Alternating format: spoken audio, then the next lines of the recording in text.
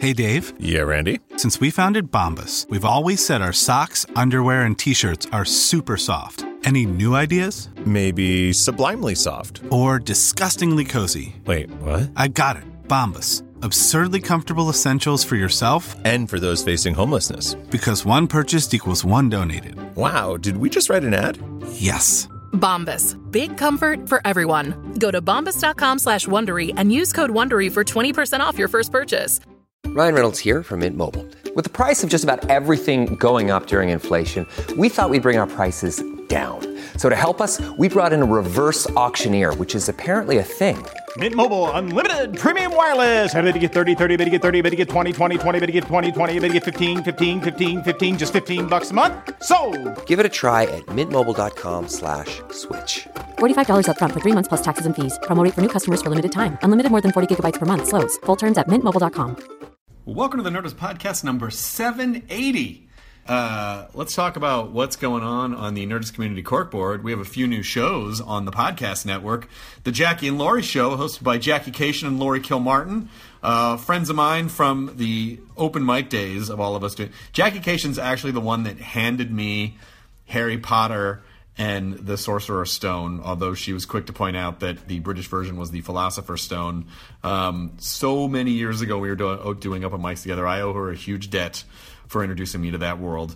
They talk about their lives, current events, struggles, joys of being comedians. Also, the half-hour happy hour with Allison Hayslip and Alex Albrecht, two other good friends of mine. It's all just this is how people get on the network. Hey, I like you. You have a thing. Let's work together. Every week, Alex and Allison sit down with a drink and catch up with each other. Both shows will come out Mondays. Hayslip is one of my dearest friends from the old G4 days, and Alex, we became friends because of the G4 days. So there you go. Moving on to things that don't involve the Nerdist Network. Mark Iacolino writes, I'm a fan of your podcast. I've been listening for 2 years, mostly when working on my books. I have published 6 children's books, such as My Pet Penguins, Francis Dances, and more. You can find them by going to Amazon and searching Mark Iacolino. It could also be Iacolina. Iacolina. Now go search Falco. It's Iacolina. Iacolina? What if the whole intro was just me trying to figure out Mark Iacolina's last name? Anyway, now you'll never forget it because I just said it probably the wrong way 9 times. This episode is Jason Alexander, who I met because he's a huge Walking Dead fan, and he came on Talking Dead, and he was super cool. And I said, will you please come on the podcast? And he was like, yes! So then we did it, and he continued to be super rad and cool. He's did a couple episodes of The Grinder, which just happened. And also, I know that Seinfeld just got released on a digital platform. What was it? Did it all come out on Amazon? I'm a moron. I probably should have looked that up. Anyway, there was a big pop-up shop for it here in Los Angeles, and there were lines out the door for hours long. So, Jason Alexander, good man, comedy legend Jason Alexander, and also Duckman, one of my favorite shows. So if you haven't watched Duckman, I will talk about it in the podcast, but go watch Duckman wherever you can find it. The precursor to a lot of contemporary animation comedy. Here's Nerdist Podcast number 780 with Jason Alexander. Katie, roll the thing! Now entering Nerdist.com.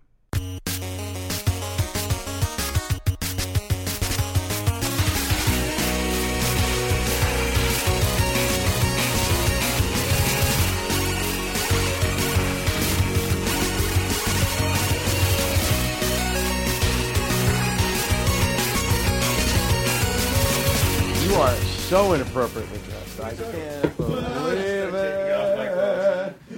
You did not walk across the lot. Oh, it's freezing. It's fucking freezing. It is cold. Damn, man. It is real cold. How are you? Good, how are you? Better than most, not as good as some. Yeah, it's good. Is Kyle coming? Yeah, He's fetching me a quaff. Oh, good. I'm going to tell him to fetch quaff me one, a quaff, too. Q-U-A-F-F. Yeah, that works. We got it. Yeah. Kyle Clark.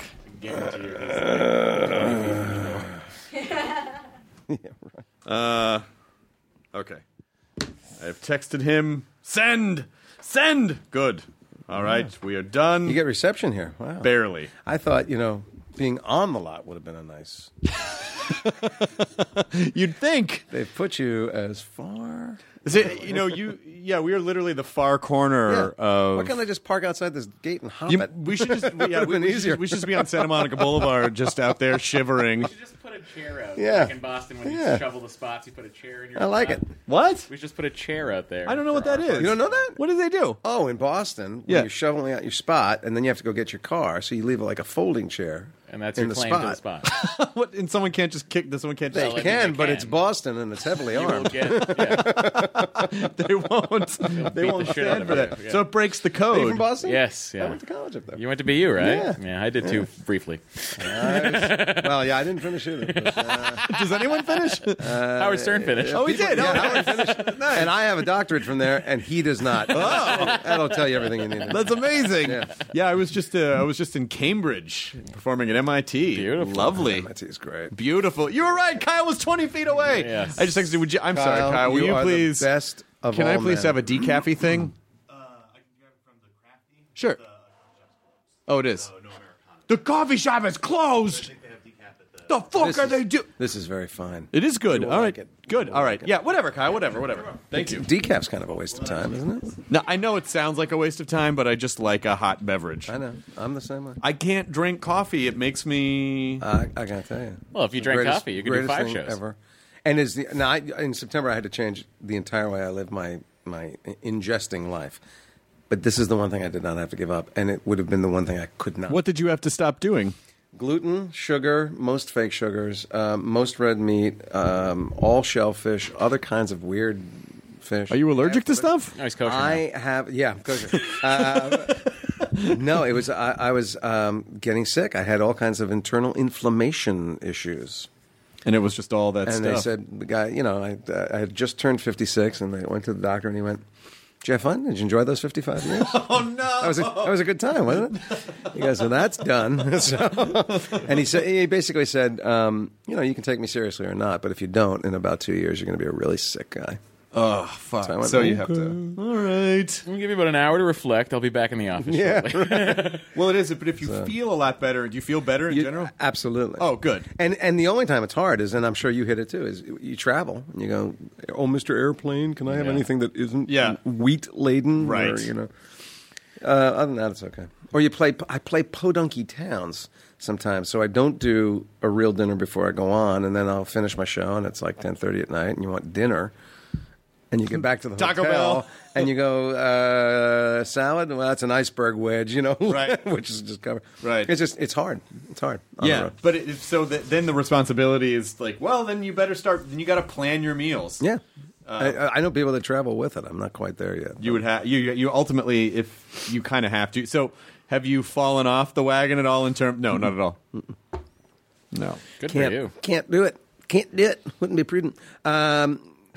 No, it's Drove for some church lady. yeah.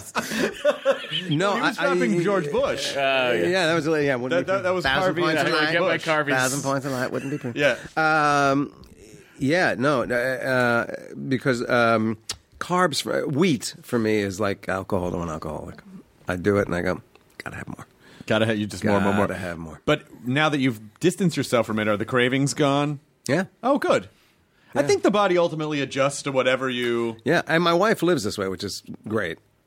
That's But- handy when the other person. But in the yeah, house now is you doing can. it, I can walk into a French pastry now and go, oh, it's all poison. Well, it's good that she's not just scooping out Yeah, like no, a jug of gluten. Like you can't eat this, you pussy. Like why? She's not that. My kids are, but Oh, your son. By the way, your son, the son that I met at Yeah. Talking Dead, is his name Gabe? Yabe, yes. So cool. Well, he's going to invite. You probably can't come, but I have at the end of this, I'll invite you to his thing. He and his partner have been really quickly rising up through the sketch comedy ranks in town, and they have their first show at the Comedy Central stage. That's fantastic. On Wednesday night, and he said, "Oh, just invite Chris." I said, "I'll invite him." But I would. The only reason I can't go is because we shoot 2 shows. You on do 2 Wednesdays. shows? Yeah, we do. We do our Thursday show Wednesday night, and so we don't get out of here till like 10. But if he does another show in town, he's a regular at IO West. They give him the stage at least once a month. But I will. He should do a show at invite you. Nerdist. I have a theater. We have a He theater would at love Meltdown that. Comics. I will. If you give me that info, I'll pass it on to him. Done. They are actually really funny. So you don't have to do the parent like. I mean, it's a hard road, buddy. Like no, I mean, I don't know how you get anywhere with sketch and improv, but they are really funny. It's good training. Funny. You know, we had seen 15-minute shows or 20-minute shows, and then he started doing hour shows. And he said, yeah, well, we're doing all new stuff. And I went, really? Oh, that's ballsy because an hour of new stuff. You know? He put up 14 sketches. 10 of them were home runs, first time up. So I went, wow. That's fantastic. And he does nothing. You know, he's funny. I guess I'm funny. But we do nothing the same way. You know what that means? It means there's comedy in your jizz. I mean, I don't want to make it weird. You have no idea how true a statement that is. I mean, they come out with little clown noses. I see little red dots. It's broad. I'm glad you're inspecting it. Hang on. I just need to see. All right, the clowns are still there. What are you talking about? The other person's trying to sneak out of the building. I mean, I told you when you did Talking Dead, you've done a million things, but Duckman is one of my favorite things. Yeah. I fucking love Duckman. Thanks. And I always hope that in the groundswell of like, let's bring things back, I always hope it comes back. A lot of people ask about it. I don't know why it doesn't, because it really did fly under the radar. It was pre South Park and pre Family Guy and pre sort of the animated series for adults stuff, and it was on UPN, which the Paramount network, which kind of came and went and had no money. Yeah. So it never really got. Wasn't it on USA? I thought it was on USA. No, originally it was UPN. Wow. And I know they released. We did 4 seasons. I think they released 1 or 2 on DVD. I don't know how well they did, but it's one. Yeah, it's a funny show, very much ahead of its time. Yeah, certainly animation style. When you see, the Klasky Schupo, are they still? Is Klasky Schupo still around? No, as far as I know, they're not. They did Rugrats, and they did. It was a very specific animation style. Yeah. And they had that building on like Highlander. That's right. Yeah, that's where we used to put it together. So great. And Everett Peck, who created it, would come in every week, and it was great. And everybody involved with it. If you said, "Would you do it again for scale?" We go, "Yeah, we had a great time. It's just a great time doing it." So you were doing that. So Seinfeld was. That was all during Seinfeld. That was all during Seinfeld. Yeah. Nice. What a fun side gig. Yeah. I think when people watch it, if they haven't seen it before, you'll see what other things it influenced. Like that comedy style, that Absolutely. really quick non sequitur, the stuff, but it's especially the relationship between you and Cornfed, like that. Yeah. A lot of that you see trickle down into other comedy, but maybe you don't realize. I think Matt and Trey were certainly influenced by it to some degree. And it was what I marvel at when I go and look at one is how many pages got smushed into that 30-minute slot, because we would do 48, 50-page scripts. Yeah. Wow. And you go, well, at a minute a page, this does not add up. But that dialogue used to fly. And it was just. Did you guys record together or individually? No, hardly ever. We did. I think we did 2 episodes where I was in the room with anybody. Because voiceover, when you can get the whole cast in, is the best. It's the best. You can fuck around. But everybody was working on stuff. So what is your background? Was your background sketch? No. What was your background? Theater. I was a trained classical actor. Classical theater. And I wasn't even particularly interested in comedy. When I went to college, I had done very little comedy. And I had 2 idols, 2 people that made me want to be a performer. One in the musical theater world was Ben Vereen. Mm-hmm. I thought I would be the next Ben Vereen. Why would that not happen? Why not? And the guy that I had my little man crush on was Bill Shatner, because I was a Star Trek nut and I wanted to be Kirk. I didn't even want to be an actor. I wanted to captain the Enterprise. I thought that was a career goal. So those roles that Shatner's actually good in. This bigger than life. He's not good at playing a guy, but he's good at playing the head of Starfleet. He's not playing a guy, but that guy. Yeah, the guy. And that's the stuff that I gravitated towards. And I went through my first 2 years of college doing kind of that kind of stuff. And I had one professor. He was this wonderful African American guy. He'd come up through street theater in the 60s, and he said, called me in his office. This was our first semester assessment, and he said, "I know that your heart and soul is Hamlet, and you would be a profound Hamlet, but you will never play Hamlet.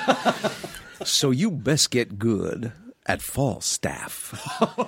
and I went, Falstaff. And he was telling me in no uncertain terms, if you want to have a commercial career, any kind of a really viable career, you got to start looking at comedy. I was already losing my hair. I was always 20 pounds overweight. So, he just looked at me and went, you've got a flair. You got the right energy for comedy, but you're not gravitating toward it. So, make your choice. But you can be Paul Giamatti before there ever was a Paul Giamatti, or you can be George Costanza. So that's when I started looking at comedy. Was in college. Because the first time did Pretty Woman predate Seinfeld? Yeah, just barely. Yeah, they were around the same time. Yeah, in fact, Pretty Woman I think is what led them to look for me for Seinfeld. Got it. Because that's one of those things where where you haven't heard of someone yet, and all of a sudden it's like, oh, now they're just appearing in the biggest things all at once. Yeah. In fact, I won a Tony Award, then did Pretty Woman, then got Seinfeld. So it was like a big year. Oh my God. Yeah. So was the year before that? I was, Chris, from the time I was 14, it's the one thing, because I talk to student actors all the time who go, what do I do when I get out of here? And I go, I don't know. I fell into a professional career at 14. I thought at 12 I started doing a lot of theater, just community theater, children's theater. By 14 I had picked up some professional representation. I was doing commercials. And I left college early because I was working. So all before Seinfeld, I was making – I never had another job. From the time I left college, I never had to work at anything other than being an actor. And I was making, a high five-figure income back in 1980, 81, just from commercials. Then I'd do a Broadway gig, add that to that. And so I was making a great living, and all I ever wanted to do was New York theater. I had no aspirations towards film or television. You did a McDonald's commercial. I did a McDonald's commercial. The only McDonald's product that never succeeded. They even bring the McDLT. It was? It was. That was my guess. Yeah. I was Mr. McDLT, and it was an extravaganza you keep the cool commercial. Side cool and the hot side hot. Side hot, unless you put it into the bag on a vertical, and then it just becomes a clusterfuck. But it was, I had a 2-year deal with McDonald's. They made one commercial. The product tanked, and they went, thank you. Oh, my God. I can't believe that DLT was buried in the back of my brain somewhere, just waiting to be picked. Oh, man. What a terrible idea. What a terrible product. And I'm so proud to have represented it to America. But what's so interesting is just for anyone, for any career path, particularly entertainment, is to hear, I started working regularly in 80 and 81, but it wasn't until 10 years later that everything... Although I had a career that, 95% of actors would go, oh, I'd kill for that. I mean, I was working on Broadway. I'm working with great people. I'm, putting money in the bank every year. And then this thing... I always had this fantasy when I was a little kid. How you stand in the bathroom going, I want to thank the Academy. It was the Oscars. Mine was the Tony. I just wanted to somehow live long enough to win a Tony Award. Won it at 29. And I remember going home that night going, well, now what do I dream about? This is kind of weird. And within 3 months of that, Pretty Woman fell from out of the sky. And it was the Gary Marshall to Rob Reiner connection. Rob Reiner's company did Seinfeld. And I think that's how my name got put in the hopper to be seen for Seinfeld, was because Gary said, I worked with this kid. He was good. He's not, you should look at him. Not a Jew, by the way. Gary Marshall, not a Jew. That's the strangest thing in the world. By the way, that was teenage Gary Marshall. Yeah. That's how he's just always, he's always been that guy. Absolutely. My sister Penny. The ball, you'll give it to me. Well, your character in Pretty Woman wasn't a particularly, he was just kind of he wasn't really a comedy character. No, he was a villain, but so the crazy secret about Pretty Woman that I think somebody else must talk about this, but Pretty Woman, the script was a really much darker movie than what we all saw. It was called 3000, and that's how much he pays her. Yeah, that's how much he pays her. And the depiction of life as a prostitute is a lot more real. She's a bit of a drug addict in the script. They don't end up together at the end. It was, a different thing. That's the script that I got hired for. When I got to the shoot on the first day, they'd been shooting for a couple of weeks, and Gear came up to me and said, get ready. So what? He goes, I don't know what movie we're making, but it's not the one on the page. And Gary had a different idea in his head. He saw this other sort of fantastical romantic comedy, and he didn't tell anybody, because he didn't tell producers, he didn't tell anybody. And he would bring us out on the set, getting ready to shoot what we thought was, my first scene, I think, was some business machination between Gere and myself. And we got out there, and he said, let's hear the words, say the words. And we start running the dialogue, and he goes, wait, when you come in, notice Richard's shoes. Say something about his shoes, because Richard had on a very fancy pair of shoes at that.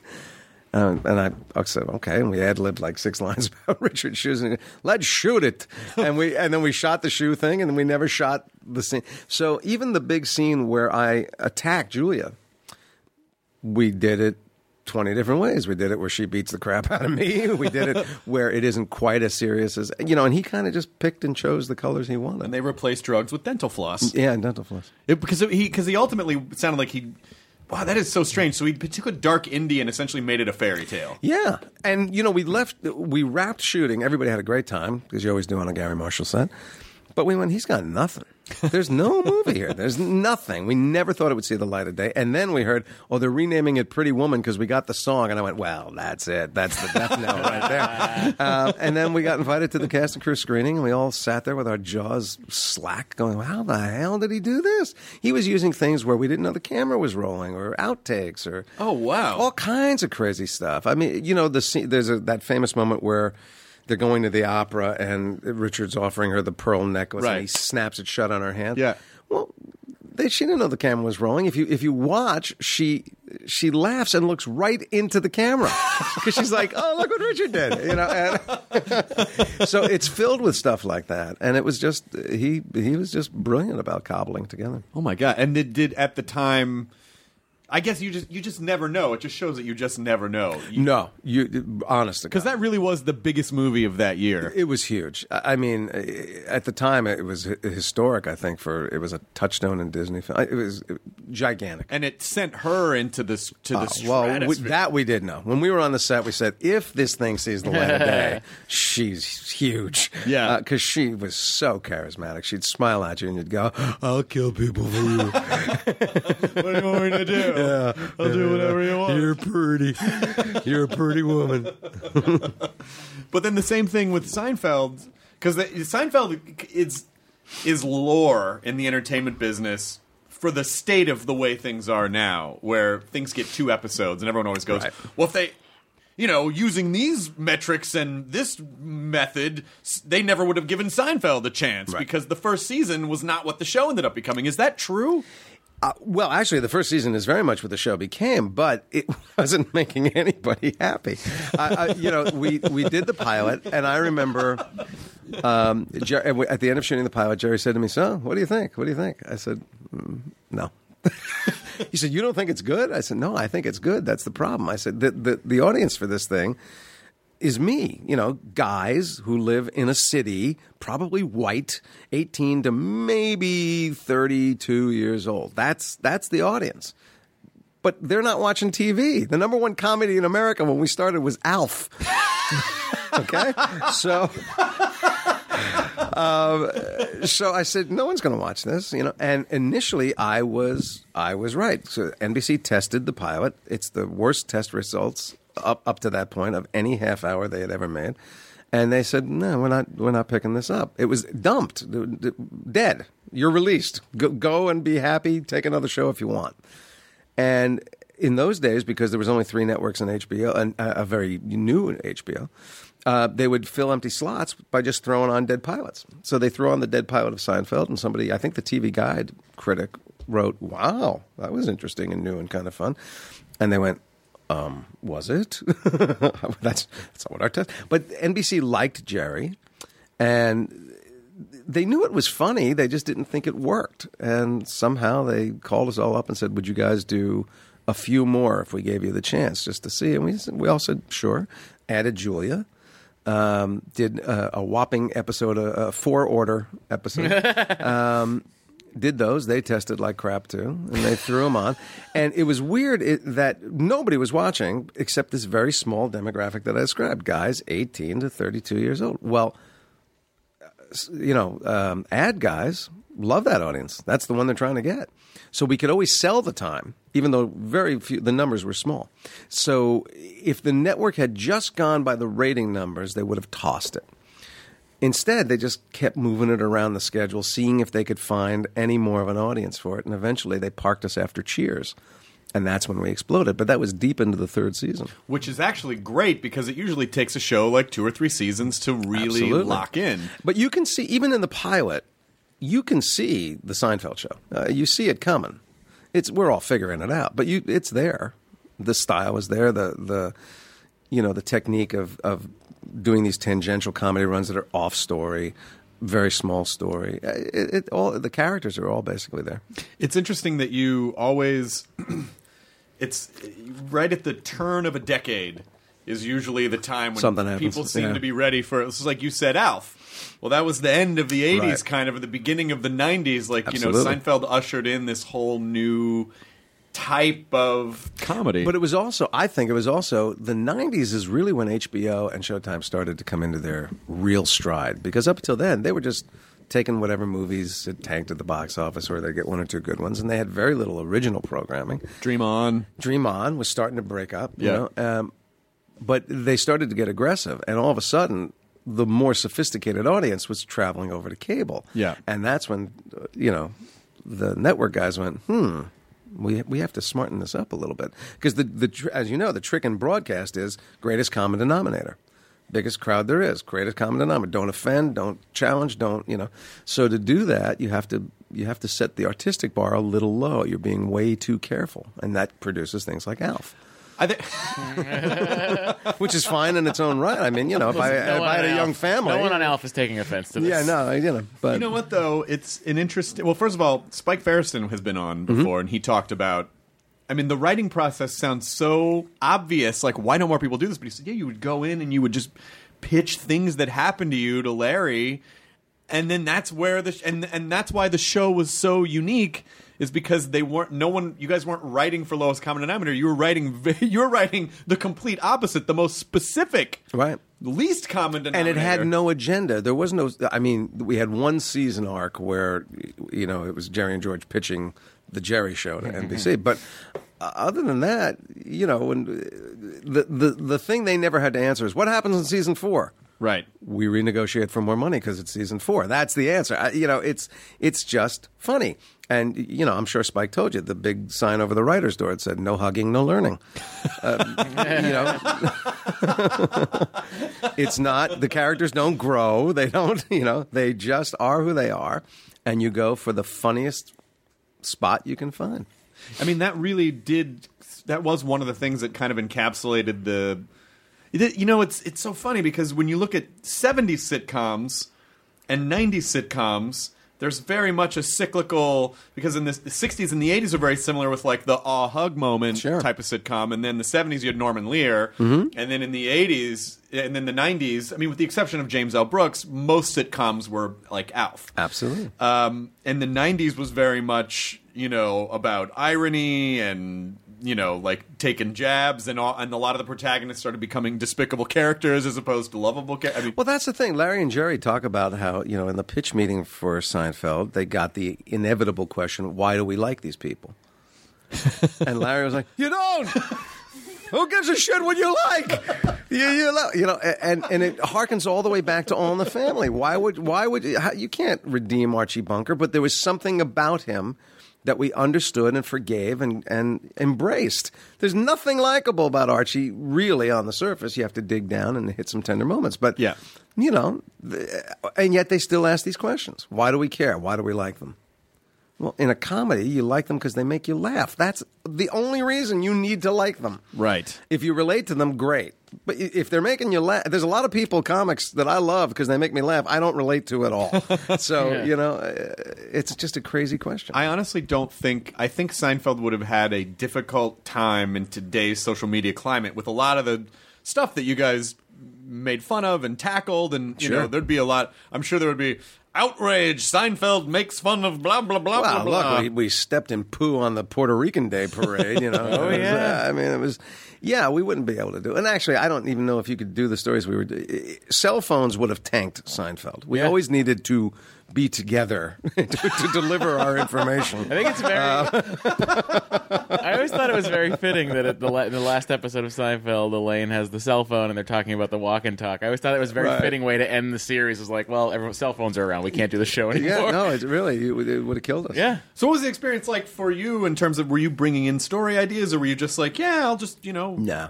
They made it pretty clear that they, in a very kind way, they weren't looking to me and Julia and Michael for stories. If we happened to, in the course of rehearsing or hanging out, told an interesting story, it could wind up as something. But we wouldn't go in and go, okay, this thing happened to me, let me just pitch it to you. No, never.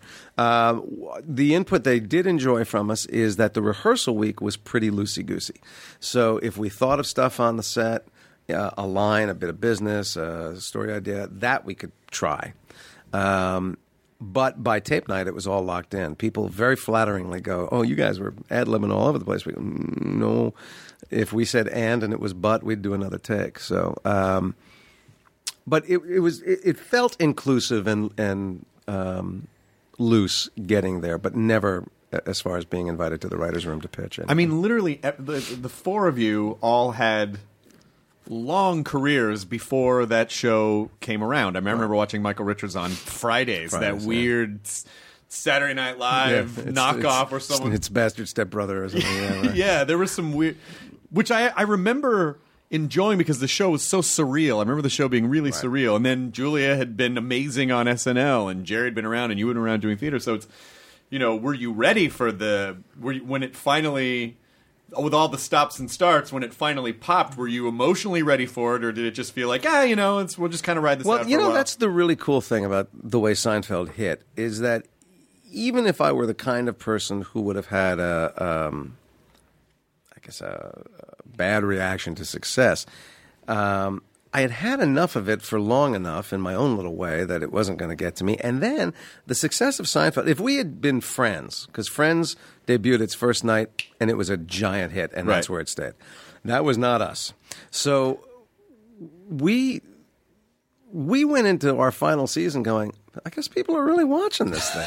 It was always surreal. Jerry once described us, I loved his description. He said, we're the world's biggest garage band. We're just in the garage making noise. We can't believe the neighbors are going, these guys aren't bad. So that's what it felt like. It felt like our little stupid project. And gradually but surely it started to hit with people to the point where I'm still amazed. Like if I travel internationally to places where I go, I'm a face in the crowd. Nobody knows who I am here. And then they go, George, in the Middle East. And I go, wow. Yeah. Who would have thunk that it would penetrate to here? So it was a nice, even, steady, slow build. And I don't think anybody had a significant ego change. We were all heinous people when we started, and we were heinous people when we ended. I mean, it was, you could not have been on a show at a better time than in the 90s, just for that whole lots of people were still watching network television. Yeah. It was salaries were you still had great syndication deals. Oh my God. Now, unless you're Big Bang Theory. Right. No, it's that is talking about the old day, the golden days. There was a time. Yeah, it's crazy. There are times when people say to me, well, what about Friends did better than you guys, and what about Big Bang's better than Friends, doing better than Friends? And I go, yeah, but let's put it into perspective. I made more money playing George in 9 years than Alan Alda made playing Hawkeye for 12 years. Wow. So, you're always standing on the shoulders of the guy that came in front of you. Right. You can't really get crazy Kelsey about Grammer stands above us all. Yeah, right? 20 years being Frasier. Exactly. So, yeah. That's still mind-blowing, too. It's like, I'm going to just be this kind of walk-on character, and then it's like you just never know. You never know what the entertainment business is puzzling, but you should never close. No. And in fact, Seinfeld had two potential spinoffs that I thought they should have done, and they didn't do either one. Mm-hmm. The number one that I thought through the roof would have been the four parents down at the condo in Florida. Oh, absolutely. That would have been unbelievable. And they never even. I don't think they ever looked at it. And the other one that I thought would really have been timely was the Johnny Cochran character. Oh, yeah. That Phil Morris. Phil Morris. If they had made a legal comedy with him as the centerpiece, I went, that would be absolute gold. Did they ever talk about spin-offs in the show? No. I heard something once about a George spin-off. It never got... They never said to me, hey, if we did what we... They may have said something to Michael about doing a Kramer thing, but, you know, I don't know what Michael's response was. I would have thought, there's no George without Jerry and Elaine. Right. I mean, you got the parents, but it's really... He only exists in juxtaposition to these other three guys, so I don't think it would have worked. When it ended, were you emotionally ready for that to be the end? Or Yeah. You were. Yeah. This is a nice testament to Jerry. At around the Christmas break every year, starting around season 6, we'd get together and go, "How are we feeling? Everybody feeling good about this? You know, feels like we're going strong." And we'd always say, "Yeah, no, it's going good." The season we stopped, we kind of came into that season going, "I got a feeling this may be it." But we got to the Christmas break and we had the meeting, and we all kind of came in going, "I think this is it." And for a variety of reasons, but the really responsible one was we felt like we couldn't surprise the audience anymore. That you kind of knew what these characters would do given almost any impetus or circumstance. That is a pretty good indicator you're done. If you can't get to the unexpected anymore, you can do funny, but if you can't do unexpected, I think you've probably done enough. Yeah. Was there any part in terms of afterwards? Did you have to fight any? They're like, I'm not George Costanza. I'm an actor and I can play a lot of different. Professionally, I still fight it. So the two biggest things that I was a part of post Seinfeld were two series of my own. One of them lasted very, very briefly, and the other one lasted one season, and neither one was, an out of the box. Neither one got a huge first look, and then the audience went away. So they were growing when they were canceled, but it was never a huge audience to begin with. So you've had now, how long are we done? 15 years of George out there 3-4 times a day, and not nearly as many images of me doing something else. Mm-hmm. So even the industry at this point goes, he probably wasn't acting. That's who he is. I'm sure that's the guy. And most producers, it's not an audience problem, it's a producer problem. Most producers, for some reason, do not want to face the moment that will happen. If you put me in Birdman, in the Zach Galifianakis role, when I come on for about 3 seconds, the audience is going to go, hey, it's George. Oh, fuck. Now, if I do my job and they do their job, 3 seconds later, they're watching this character. Right. Producers don't want that 3 seconds. And they don't think, for whatever reason, that when Tom Hanks walks on the screen in Bridge of Spies, we don't go, hey, Forrest Gump. It's Tom Hanks. Right. Yeah. We all bring our associations, but I think they feel like the audience has been glutted on this image of me and they can't get it out of their head, and they don't want to take the time to blow the cobwebs away. But you can do. But you do. I mean, you do theater and you tour and you do. Knock wood. That's me knocking. Come in. I've never stopped working, but it's on. It's for audiences that are nowhere near as big. So I do guest stuff on TV. I actually, because of this, I wound up doing 2 one-man shows that I tour all over the place. One's a stand-up comedy show, which I never was until about 7 years ago. The other one is a symphony show that I take with symphonies all over the place. So that's great. People see that stuff. And I do a lot of stuff behind the scenes. I do some more directing, some producing, some writing, some teaching. Life is happy. Life is good. Amazingly, it's still a very lucrative career, even without Seinfeld. But I have not found that thing that makes me go, yeah, let me sign another 6 or 7 year contract. I haven't found that thing. Well, you're not even playing Tony Kornheiser. Would you have? Well, that was the last one. But it's so funny. The one I did before that, Bob Patterson, was one that I co-created with my friend Peter Tilden. Now, Patterson didn't last very long, and it was universally reviled by critics. But I will go to my grave saying that was a funny show, and that show had real possibilities. Yeah. I never thought Listen Up was going to be solid, but when I met with Les Moonves, he said, I love you for this. I love this show. We waited a year to cast it. You're available now. I want you. I'll give you at least 2 years, and then of course he canceled it this season. But I never. I thought it was. I thought it was Alf. I thought it was a fine, nice, sweet family show. I thought Malcolm Jamal Warner and I could have done something more than we were given.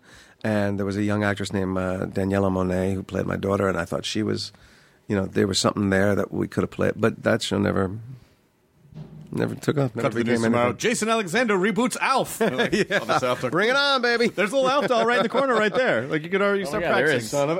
Oh, man, that is freaky. You summoned him. Wow. You've summoned him. Holy crap, it's actually Alf. It's not just like a generic Alf. That's Alf. No problem, Jason. How did that... What is the fascination with that? I don't know, Alf. I was in high school when Alf was on, so I was It's funny. I watched every comedy, everything when I was growing. I was a voracious comedy consumer. Every stand-up, everything, every sitcom, whether it was HBO or family sitcoms and animation and everything. And Alf was just one of those because to me, it's such a bizarre. I think the show wanted in the first episode to be edgier. Mm-hmm. They tried, and then in the end it was just like, because they tried to make him Stewie, basically. They tried to make him this sort of, I mean, they didn't know that's what they were doing, but he was that archetype. And then as it sort of went on, I think it just became like, oh. Well, I'm sure there was also that moment where I remember auditioning for the voice of Howard the Duck in the movie Howard the Duck, which eventually went to my friend Chip Zion, and I thought, oh, what a cool idea! The script's kind of funny. How'd they do the duck? Thinking, technology. It's a guy in a duck suit. Yeah. And no, come on, seriously. How did they do it? Is that why you went to do Duckman? Because you really... I had to have a duck. I needed to have one duck on the resume. You need to have one filthy, trash-talking duck. And you're ready. It's almost Howard the Duck. Damn close. Ended up being Duckman. Yeah, but I think it was just that kind of... I was the right age for all of that stuff, but I also watched edgy stuff too. Like I didn't really have any specific. I just watched everything. Yeah, Monty Python, British comedy, all British comedy, all of it. But it's very hard to do. Edgy comedy's hard because that's why it's edgy. Like, also on television, it was nigh on impossible because edgy was going to turn some people off, and no sponsor wanted Alien to turn off 8. Yeah. Alien? Yeah, safe. Ow. Yeah. Alien 8. And if he says something, untoward, you go, he doesn't know any better. He's just a puppet. He's not from here. He's not from here. I like that the network... He's from Melmac. I like that the network would use the fact... He doesn't know our customs. It's not his. He didn't mean it. He's not human. You're marginalizing him by putting your... That's right, yeah. Marginalizing was not a word we used in the 80s. No, not at all. Not at all. That's a recent addition to the vernacular, but at the time... I wish NBC would have just taken the hard line that he just didn't know our culture. That he wasn't. Yeah. Paul Feig wrote an episode of Alf that we keep talking about doing a live reading of. Do you remember what it was about? No, but it was something really dark. Wasn't so it? Dark. Like I feel like there was suicide involved somewhere. There was something so dark about it. That sounds like a Larry Charles episode, right? Yeah. I mean, it almost. And Alf every so often threatens to come back, and then it doesn't quite come back. Honest to God, in post Teddy, don't you think an Alf movie would kill? Well, I think so, but then I kind of go, well, who would go see it? Because who wouldn't go see it? I don't know, because it could just be one of those pop culture things that's just like... Could be Gem and the Holograms. It could be Gem and the Holograms. Like, they would probably do it like Garfield. Like, I don't know if they would do it... Didn't they do a TV movie not long ago that George Lopez was in? Oh, did they? Alf? Really? Yeah, for ABC. What they should do is just some weird indie... Like, why doesn't someone just... if IP is just sitting there not hurting anyone, not bothering anyone, why not just do something super weird, do some bizarre, like, Pulp Fiction-esque indie film with Alf, make it super fucked up, and do a John Travolta with him. Exactly. Yeah, sure. John Travolta, Alf. Why not? I mean, like, what do they have? He's the third Vega brother.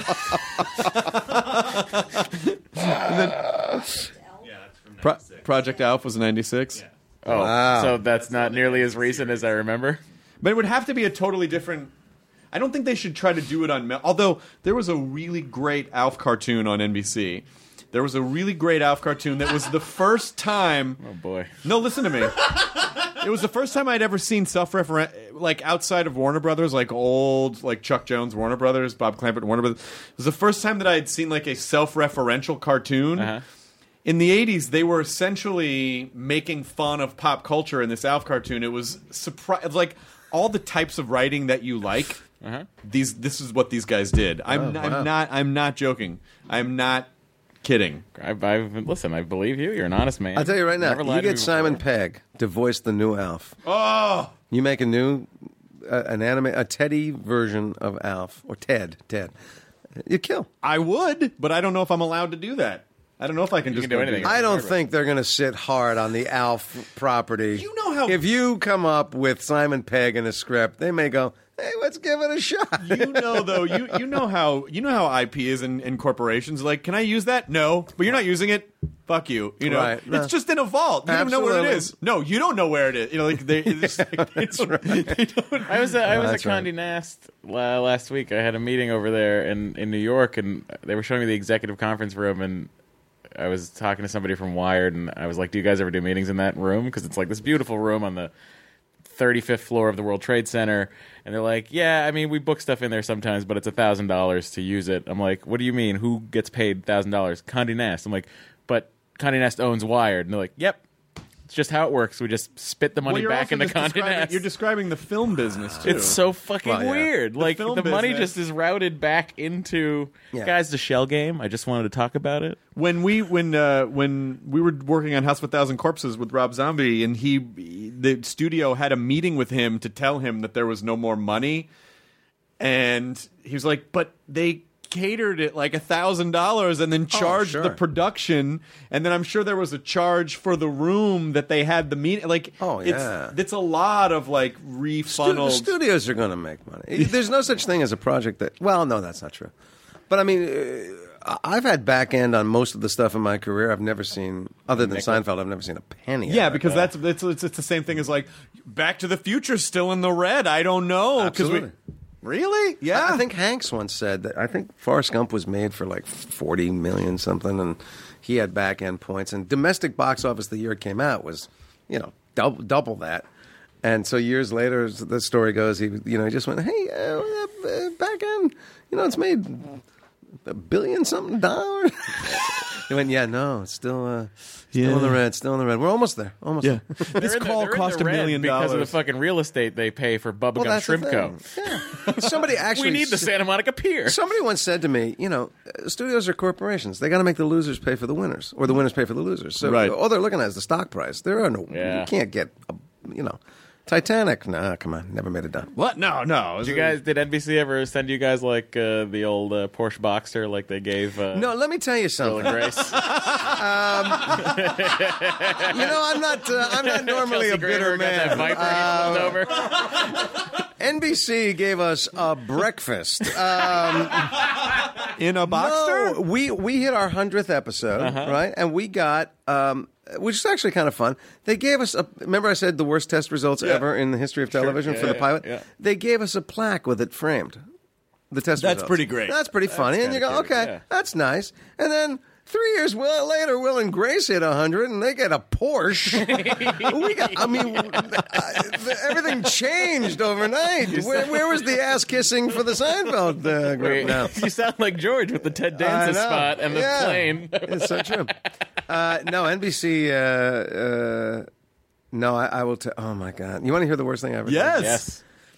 So I think it's well known. We had a rather contentious renegotiation for our last season or two. But one of the things, Julia, Michael, and I were not allowed to participate in syndication as owners, which has since become more or less a successful cast can. But we were locked out, and we thought, well, this thing is going to make so much money, and we're not going to ever see that payday. So we did all this research, and we found out that NBC was making $14 million of profit per episode. So we said, well, I guess we can go hog wild. Let's ask for $1 million each an episode. I mean, they got it. I'd rather not take it out of production. I'd rather take it out of profit, but they're not going to let us. So we did, and we made that ask. And NBC was, as you can imagine, reluctant.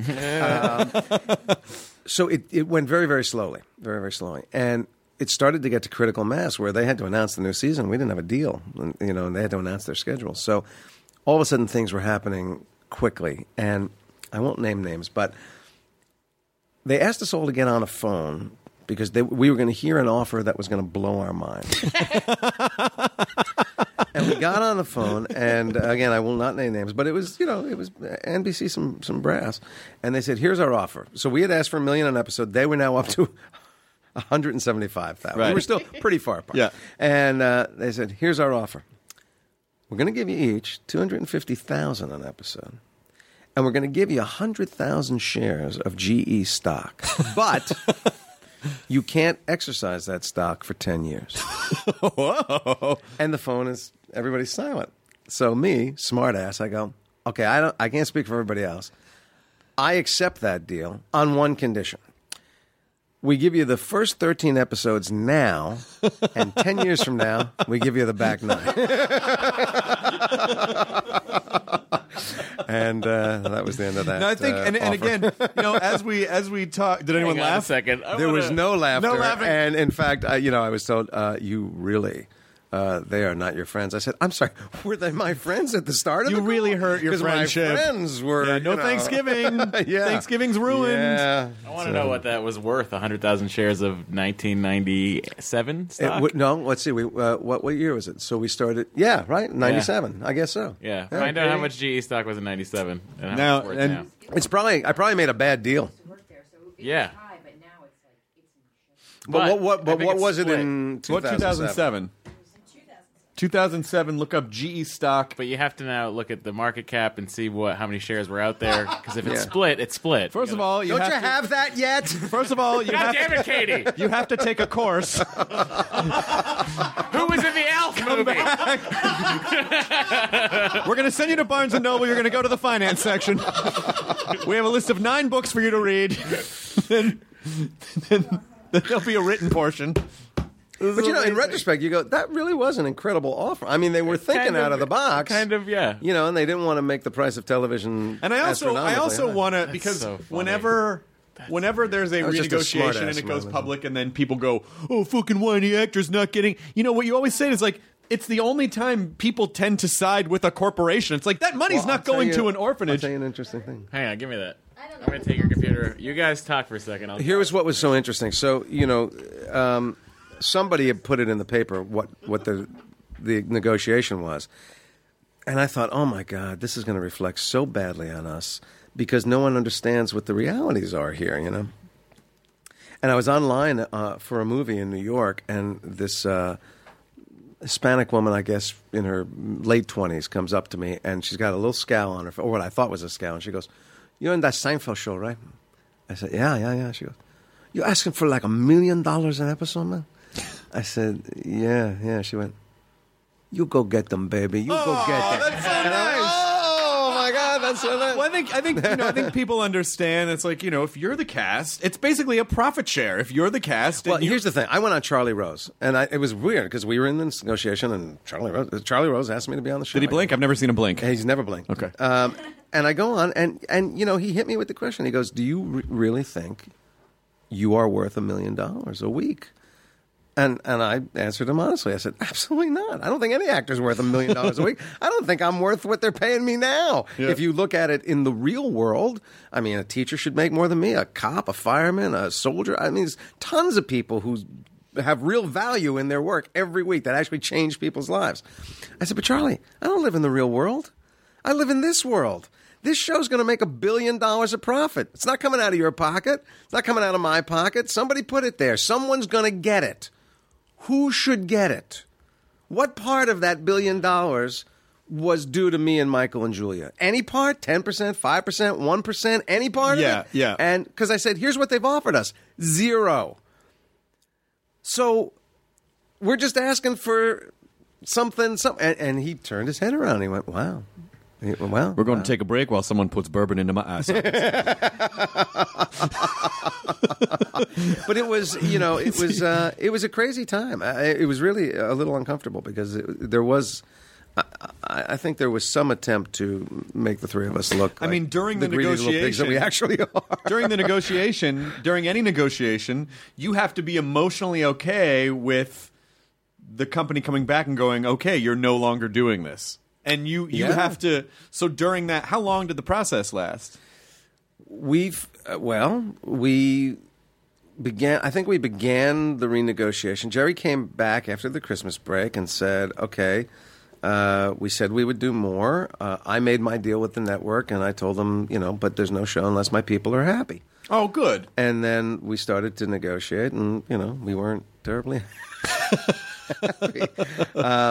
So we started negotiating in January, but there was really no movement of any kind until we finished the season, which was early April. And then May 10, they had to announce at the upfronts what their new season was going to be. And on May 8, we didn't have a deal. Holy shit. So it was 6 weeks of, I'm sure, for everybody involved. And by the way, I don't vilify anybody. I think it all happened probably the way it had to happen. But it was really stressful, intense. And we left shooting our season. Nobody knew if we were coming back. I mean, we didn't know what to say to the crew. They were all going, do we have a job next year? And we go, I don't know. The one thing I would like to think if I had a network or a studio that I would try and do business another way.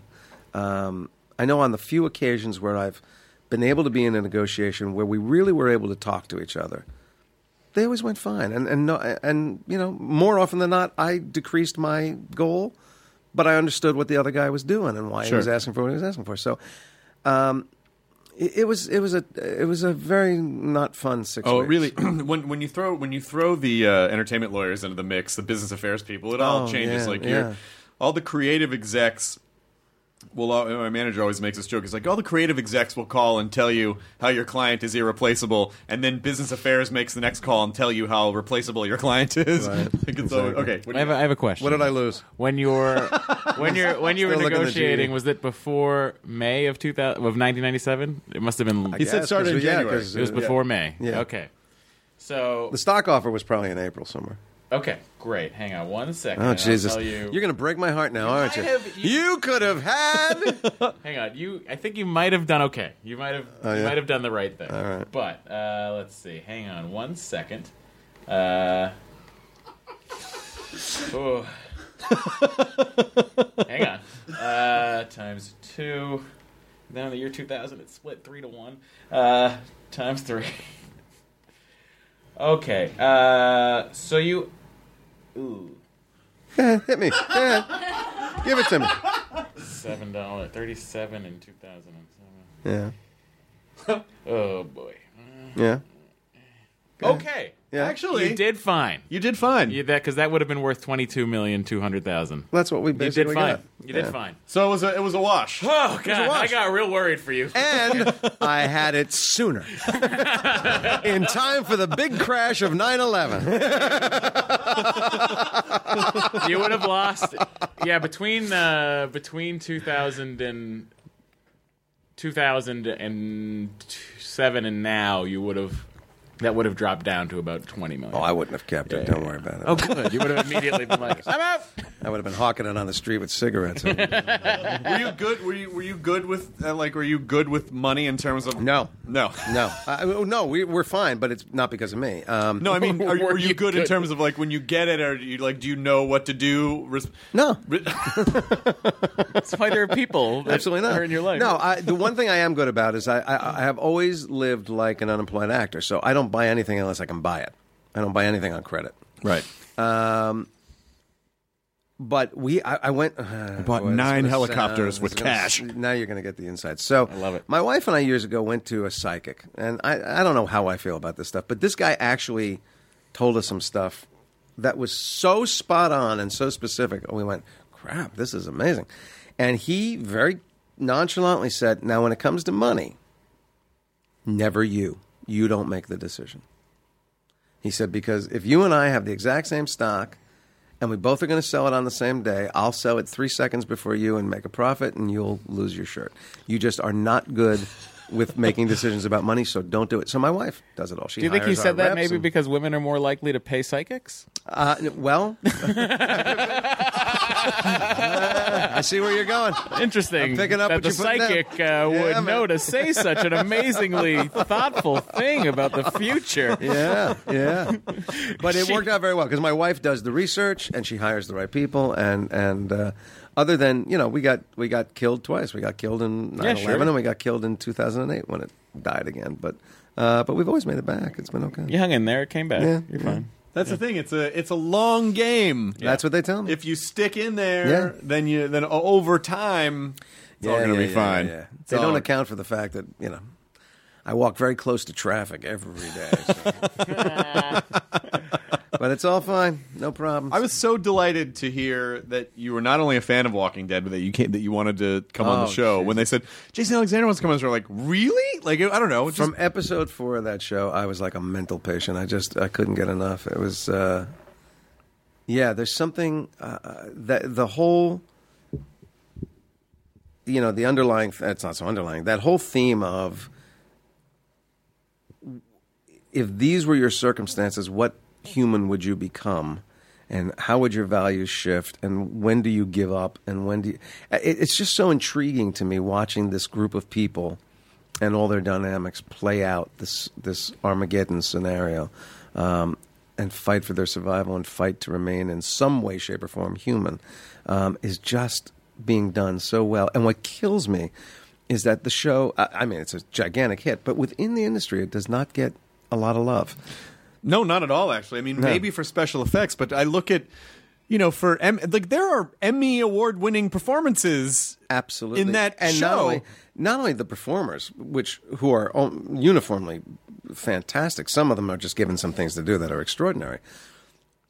The directing of the show, the writing of the show, the writing on that show, given what it is about, is as rock solid, as imaginative, as potent as Breaking Bad was. The quality of the writing is extraordinary, and it has to be because it's handling so many stories, so many characters. It never gets a writing nod. It never gets a directing nod. I think it's just that thing of, there are two things that don't typically get respect when it comes to award time, which is horror and comedy. Right. And I know American Horror Story has gotten some, but American Horror Story is... It's really a soap opera with some scary stuff. It is. It's more of like an art piece. Yeah, it's weird. It's a Picasso painting. It is. So, horror and comedy just never really get the award respect because I don't know, I guess it's sort of like, oh, those are vulgar art forms. When first of all, good horror is very difficult to do. Very hard to do. And good comedy is near impossible to do. Yeah. Like good comedy is the hardest thing to do. But it still doesn't, it's not gonna get the. No. And I think that's just sort of the, you sort of just know, okay, well, that's fine. I'm still gonna put on the clown makeup. I'm still gonna, Yeah, because comedy has its put own little rewards. noses on my sperm.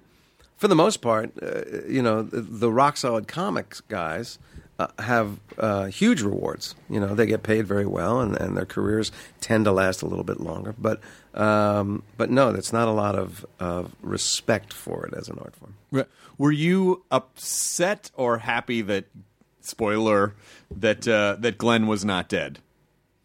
I was on the fence because it is those losses that make it so profoundly watchable. Yeah. And the loss of Glenn would have been an immense blow, and it would have enriched the possibilities of so many other characters. By the same token, you love Glenn and you love Steve. I see. At this point, I feel like I'm protective of the actors. Like, I don't want Steve to lose his job.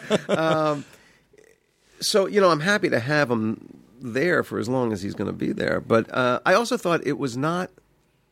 Here's actually what I thought. I thought. If this is it, it wasn't. They didn't shoot it very well.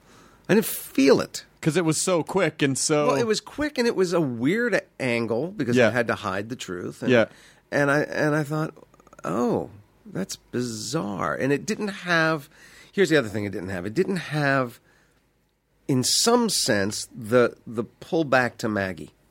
So you didn't feel that relationship loss. You didn't feel her death in it as well. Right. And I thought, if and when Glenn really dies, we're going to reflect it in the eyes of Maggie. And they tried to do that with the following episode. But Tyler's death was so Noah. powerful, yes. So powerful and shot the way I think when Shane went down, when Dale went down, when the characters we've connected with go down, it felt different than Glenn's death. So I was left hanging. Yeah, because I don't watch ahead, so when that episode happened, I talked to them about it. I talked to Scott about it, and I just said, I said a similar thing. I was like, well, if he really is dead, there was not a lot of fanfare. It was very, and he said to me, well, but that's how people die. That's how people die in this world. And then after it was all over, he said, listen, because immediately before the Glenn episode resolved, before it was over, there was people were already posting like, social, yeah. I can't believe they tricked the. Right. And Scott said, we wanted the audience to feel what the people in that world felt. Right. You don't know. Like, Glenn was out there. Maggie didn't know. The survivors didn't know. They wanted to create that. And I thought, that had such an extra dimension. And for people to complain about the writers trying to do something that adds a dimension of uncertainty to everything, like, why? What are you fucking complaining about? Right, most people were very happy. I was asking people at my live shows, would you be happy if Glenn was not alive? No, we want Glenn. And I was very happy that he didn't die too. So. I got to tell you, after I did Talking to Them, I was chatting with my partner, Peter Tilden, and I didn't know he was a deadhead. I didn't know he watched the show because we had never talked about it, which is so weird because we talk about everything. And he came up with the funniest observation because, having Kirkman right there were so many things I wanted to go, sure. Yeah, bud, come on. And he said, so you got 300 zombies coming at you, right? All they want to do is eat the flesh of the living. 6 of them get to the guy. Do those 6 go, I feel much better now? It doesn't seem to matter whether you eat or don't eat. You just keep going and going. Some of them don't even have stomachs anymore. What do they eat? But they'll eat you. It's not for nourishment. What is that all about? It's like a buffet at Vegas. I started sounding like Jerry. What the hell is it? Why do the zombies, do they feel like... Yeah. Do they pick ethnicity? Sometimes they feel like Asian. And at what point do they stop eating? They don't. No, they do. You see zombies walking around that were clearly half-eaten. Those people were dead. They started being eaten, and at some point the zombies went, oh, you know what? This guy's really dead now. I can't. Maybe they're like, off. We could use him amongst us. Yeah. I'm watching my zombie figure. Wild. Yeah. No one ever goes, why? Why the flesh of the living? What? Well, because there are 2 things that you have to accept about the show. Number 1, everyone has this virus, and you're never going to find out what it is. Right. And number 2, that the characters before this event did not know what zombies were. Because they don't use the word. They don't. They can't. They're not using the. Oh well, the Night of the Living Dead. Like they're not. Yeah, no, there's no reference. There's no reference point for them. So those are the 2 main things. And if you're okay with that, then it's great. And then, which, by the way, still the greatest line ever written is in Night of the Living Dead, where they're interviewing the sheriff. You know the line I'm talking about? Yeah, go ahead. And the reporter goes, "Now, Sheriff, if I were surrounded by 8 or 9 of these things, would I have a chance?" And he goes, "Oh yeah. You just you hit them in the head. You just hit them in the head with something. They're not terribly strong. They're dead. They're all fucked up." He's already casual about it. Nah, it's not. This is not a big deal. Are you watching Ash vs. Evil Dead? Have you watched Ash vs. Evil Dead? No, I've not. It's really fun. Is it? Yeah. Where is that? It's on Stars. They brought back Evil Dead with Bruce Campbell. Oh, okay. And it's funny. I have children. I'll get there. It's really funny. You'll get there's too much. I just polished off the first season of Daredevil because of that. Oh, so great. Jessica Jones is great too. If you like Daredevil, you'll love Jessica Jones. My kids did not quite groove on the Jessica They didn't? Jones thing. No. I grooved on it. Yeah? I loved it. There was more... Because, Daredevil's great, but it's really just like a crime show. Right. I mean, he has abilities, but it's not... There's not so much... And Jessica Jones is really interesting because there's this trend, what it seems to be, with these Netflix Marvel shows where they're trying to bring in more true crime realism, and so the powers are a little Whereas like a network show, that would be front and center. Supergirl. Exactly. This is sort of like Which I am watching. You're like a Supergirl, yeah. They have powers, but it's not. It's not as front and center as everything else. It's just sort of an by the way. Absolutely. But I really dug Jessica Jones. Luke Cage in it? Luke Cage is in it. Awesome. Wow. Yep. Who's playing Luke Cage? I don't know the actor's name, but he's quick. He's fantastic. Whoever the guy is who's playing Luke Cage is fantastic. Really? He's really good because they're doing a Now, Luke Cage standalone series. I'm going to ask you an inopportune question because I know you kind of work for the company. You got any feeling about Into the Badland? No, I don't have a feeling about it because I haven't watched any of it. I haven't watched any of it yet because when I'm in Walking Dead mode, I'm basically just in Walking Dead mode. Yeah. So I'm not Mike sure about it Colton. yet. I can't. Coulter? Mike Coulter. Mike Coulter, Mike, you I are hear you're doing a great job. I look forward you are to watching fan-fucking-tastic as Luke Cage. I wasn't going to watch Jessica Jones, but now Luke Cage. Everyone's great on Jessica Jones, and also, yeah, they are doing Luke Cage standalone series. Great. Kristen Ritter's great, and Rachel Taylor is great, and David Tennant is. David Tennant is phenomenal. Yeah. He is just phenomenal. So yeah, I highly recommend it. As we're sort of winding down here, when you've gotten to do a lot of really neat, fun stuff. Is there a thing that's whether it's SNL or maybe it's Seinfeld or maybe it's not or maybe it's something that no one ever saw? Like, what was your favorite thing? Do you have a favorite thing that you go, favorite thing? Do you have kind of a favorite thing, even if it's a concept of a thing or just or a McDLT commercial, that you might have done? You mean of the stuff that I've done? Of anything that you've done, yeah. There's one that I think. Well, it's really hard to have anything top Seinfeld, only because it lasted so long.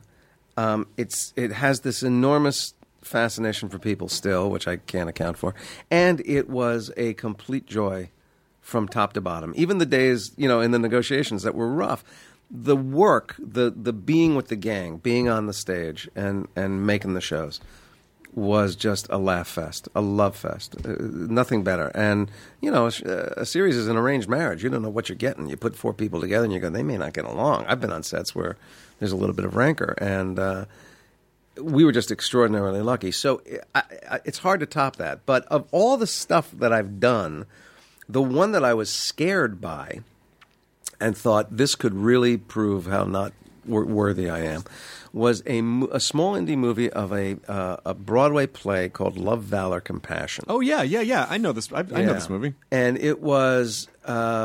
So it's a small movie about the lives of 7 gay men who are friends, and some of them have relationships over the course of a couple of summers. And it was during the height of the AIDS epidemic, and it was the play won the Pulitzer, and it won all kinds of awards. And they made the movie with the original cast, the theater cast, minus Nathan Lane. Nathan had done The Birdcage, and for whatever reason, he decided he couldn't follow it up with Love, Valor, Compassion. And so I got invited to that party, and it was scary on a number of levels. One was these other actors had lived with it, 8 shows a week for well over a year. I mean, they knew this piece in a way I just was never going to catch up with. And it was also a character so far removed from me, a flamboyant gay man dying of AIDS. And I thought, this is going to be so easy to be a caricature or, a cartoon, and I'm going to offend the gay community, and, it's a piece that's so important to that community. And the whole thing turned out to be just a joyous thing to work on. And the response that I got from the gay community for doing the film was beyond imagining. And I look at that film and I go, that's pretty good. I hadn't done a dramatic piece of work for a while when I did that film, and I went, okay, those muscles are still in there. That's pretty good. Does it make you miss that? Because when you hear doing like 8 shows a week for 8 years, and when it's year 7 and you're doing the same show that you've done 8. Well, I've never done 8 a week for 8 years. I mean, but I've done 8 a week. The longest I've ever done 8 a week was 14 months. And how do you keep it fresh month 11? It's extremely hard. Honestly, it's extremely hard for me at that point. I know people that do shows for years and years and years, and they're totally happy to be doing it. I'm good for about 6 months, and after that, unless something unusual happens, like if new cast members come in and you go, "Ooh, I got to adjust," that can freshen it up for a while. But if you're when you sign a Broadway show deal, you're basically signing for a year. So that's 8 a week for a year. And what people don't realize who don't do it, because you think, come on, he's working 2 hours a night. What's the big deal? No big deal. That's true, but your entire life has to gear for those 2 hours. So you can't expend energy. You can't use your voice. If it's a musical, you really can't use your voice. And you have to explode at that 8 o'clock hour. So you turn your life upside down. And I was back on Broadway this summer doing Larry David's play. Same thing. Friends would call and go, "Hey, let's go out after the show." I go, Can't do it. I won't have anything for tomorrow. But after about 6 months, the material, it's hard to be feeling and hearing and seeing the material with a fresh eye that night. You kind of go, here's the laugh, here's that moment, here's this thing, here's that. Oh, they're going to do this now. And it gets into a little bit of a rut. There is a freshness that happens with the audience every night. And it sustains we theater actors to at least give it our best attempt, because you can feel the fresh, especially on Broadway, where people come to New York to go to Broadway. It's the highlight of what they're going to do in New York, and they bring that energy into the theater, and it really is a turn on, and you get excited for them, and you want to deliver for them. So they can gear you up, but by the same token, there is such a thing as a dead house. Oh yeah. That is also an arranged marriage. Yeah, you know what? There's a lot of arranged marriages with a cast, and then the audience is its own arranged marriage, and then those two entities are an arranged marriage. Yeah. And there are some audiences where I've heard comics say, like, if you guys ever get a chance to be an audience together again, don't. Yeah, right. It's like some people just have weird energy together. You bet. And there was an. And sometimes it's the performer's fault, but sometimes it is also the audience fault. I always say the audience is never wrong. And usually if the audience is dead, it's something funkadoo is happening on the stage. But by the same token, I was in a show, the one that I won the Tony for was a show called Jerome Robbins Broadway. And it couldn't be a bad night because it's really just a dance show. It's some of the greatest theater dances ever done by the best dancers on Broadway at that time. And I was not one of them. I was like the host narrator of that show. So when I was just showcasing these 60 extraordinary people, West Side Story, I mean, it was just great. And we had an audience they couldn't care less. I was like, was this a prison sentence? Why'd you leave your houses? Is this community service? What's going on? And I actually, after one extraordinary number, it was a matinee, I turned to the audience as the narrator and went, okay, why don't you look in your playbill? What do you want to see? we'll just do those. Did that confound them, or did they? Did, and I was harshly rebuked for doing that. Well, see, that's the problem. That's when you have a little bit of the comedian gene. Yeah, you it's can't hard help to not respond, especially when you're talking right to them. It's hard to not. I'm not going to make you tell the whole story again, but anyone who should watch Misery Loves Comedy, which is Kevin Pollak's movie, where you tell a whole story about that. I think it was that story. No. You tell a different story about the comedy gene going wrong for you because you came out at the SAG Awards. Where you made it. Oh my God! Oh, I don't want to make you relive that again. That was so not good. Yeah, I have never forgotten that. I mean, that must be what it feels like. It's two things I hadn't really known. One was really bombing with something. But also public humiliation is right. Just a bad thing for the Jews. We don't like it. It's just Jew. You hear the whole audience going Jew. No. That was rough. That was rough. And with the best of intention, but it just didn't. Yeah, comedy is always with the best of intentions, but when there is a swing and a miss, you're like, oh no, that's not, no, don't stop running, sit down, I didn't mean that. Yeah, I do a line, I still do it in my stand-up because I talk about how goofy I think tattoos are, and I talk about it being a relatively new phenomenon, tattoos. I go, 50 years ago, nobody had a tattoo. If you had a tattoo 50 years ago, you were either a merchant marine or a Holocaust survivor. Right. And that, with the wrong crowd, go, ooh. And I go, right. Really? Too soon? What are we, It's just a fact. They tattooed the people with the Holocaust. It was... I'm one of you. What are you? I can do that joke. That's right.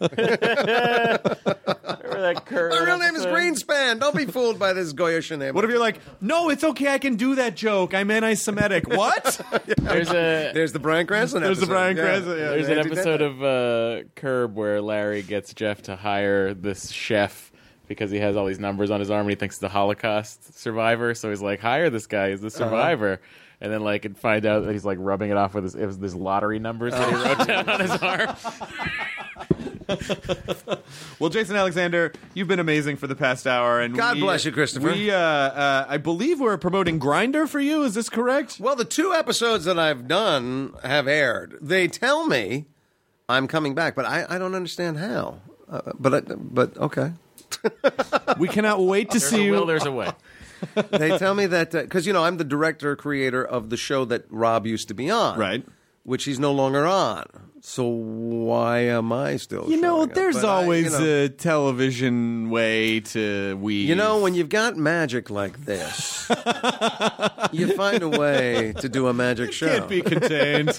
Magic just happens, you guys. It just But where will I happens. be? What am I doing? You look for me at your local. I don't do comedy clubs, but I do big theaters. The theaters, yeah, the that kind of tour. stuff. That's fun. That's really good. I'm so glad you're Symphonies doing and- that. Yeah, it's all going to be great. And also, Jason Alexander returning to television with Alf is another thing that we've established. Hey, plug my kid. Tell people to check out on YouTube. Go to Idiot Chimney. Idiot Chimney. Go to Idiot Chimney. My and see son, Gabe's- Gabe Greenspan, Yep. kept his real name. Nice. Don't know why. Not a good choice. I don't think. I kept saying to him, not a good choice. Yeah, but he and his partner are doing some very funny sketch stuff. On Where did Alexander come from? my father's first name. Oh, nice.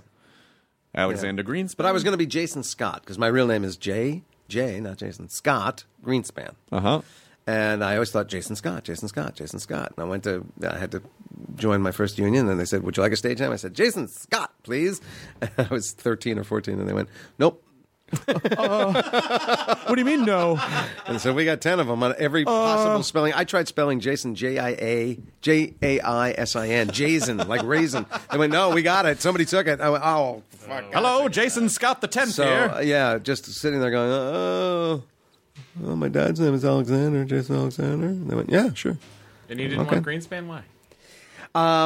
Only, I think it was just an age thing. I was, a fat, shy kid. I got picked on every day, and Greenspan was just green fill in the blank. Green fuck, green shit. And I just went, I don't want it on the marquee. They're going to make fun of it. Isn't that funny? It's just like that no matter, most of your life is basically just making up for stuff that happened between the ages of 12 and Absolutely. 17. But what a world we live in where, Jesse Eisenberg. It's fantastic. If I had come into a real career later, I probably would have got my name. So Gabe Greenspan, Idiot Chimney, Jason Alexander. Where are your dates listed, your live dates? Nowhere. Okay. No. I don't like really having attendance. Sure. We'll talk after we record, but I think you're doing something wrong. Okay. So so if you just show up to a theater, Jason Alexander might be there doing stand-up. I might be there. Check your local But you don't marquee. know. Yeah. But you don't know. No, you have no idea. But he is Jason Alexander on Twitter. So and I that do might- post it there. You do post it there. Okay, excellent. Well, thank you so much for being here, Jason Thank you. Alexander. Good luck with your life and career. You're a fine young man. I think appreciate highly that. of you. I am so honored. Thank you so much. I feel weird now, and I'm smiling and I'm blushing and with the same time. You can't make eye contact. That's very funny. I can't. Is that true? You can't take a compliment? I'd take it okay. Yeah. Oh my I'm okay. God! You've I'm folded okay. in on yourself. No, I'm fine. It's good. It's good. I mean, thank you. My I pleasure. Thank you very- cannot wait for your wedding.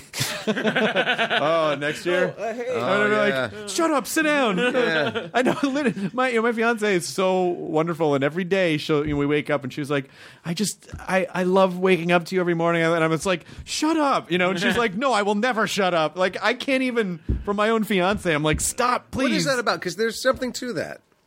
It is. It's probably a bit of self-loathing, and it's probably a bit of I don't deserve that, and it's probably I too was mercilessly picked on in grade school, and so I think there's always just and then I think there's also some of it is probably like, oh, if I allow that, then I'm an asshole. Oh, you know what? Fuck it, Catholic guilt. That's what it is. Oh, yeah. Catholic guilt. See, It's the only thing to my rival mother Jewish did a guilt. thing to me when I was in high school because I really was the kid that was not getting any love, and then I started acting, and kids responded to me very nicely. And I had done a show in high school, and my mother was backstage with me for whatever reason, and the umpteenth person went, "Hey, you were great," and instead of going, "Thank you, really thank you," I just went, "I know." And my mother heard that, and she pulled me over to the side and she said, if I ever hear you respond like that to somebody complimenting you again, you will never be on a stage again. Oh, my gosh. And it so got to me that to this day, you know, when anybody comes up to me and they say, oh, I really like your work, all I can do is just kind of, I have the same thing. I kind of go, oh, thank you. That's Thank very you. sweet. That's Thank very you. nice. Yeah. No, I don't know how to quite, Yeah, because I'm always worried anything other than, you know, deepest humility You're welcome. is going to be an asshole. Well, and I had the most supportive parents in the world, and I still just feel like, oh, yeah, you know, I mean, Yeah. Which is kind of funny as a comic where you think there are shades of it's not so much narcissism, but definitely like you're egocentric as a comic because you're expressing your point of view is so Right, yeah, important that you yeah. have to get on stage in front of strangers and seek validation. But I get all weird and blushy about it, and then at a certain point, then you look like more of an asshole because they're like, oh, he's faking the. But it isn't. I do feel like I can feel my. No matter what you do, we're going to judge. Yeah, exactly. Yeah, just live your life. I'm a piece of shit. Oh, what? I'll just leave with look that. at this guy. He's got to be so low. Oh, he's got to be so. So what am I supposed to be now? Yeah, that's how people are going to react. Oh, he has to be he claimed the piece of shit territory. So. I'm a pile of shit. Oh, a whole pile, huh? Boy, this guy. That's like Louis C.K. suck a bag of dicks. A whole bag of dicks. Right. A whole bag of dicks. Well, it's good to see you, man. Thank you so sir. much for being here, and meet enjoy again. your burrito, everyone. That was almost Alf-like. Alf, the Dark Alf comedy is And coming you're right, back. Scout has just laid there. Yeah. The dog, Katie's dog, doesn't ever Just if I could lick my balls, maybe I too. all day long. Now leaving Nerdist.com. Enjoy your burrito.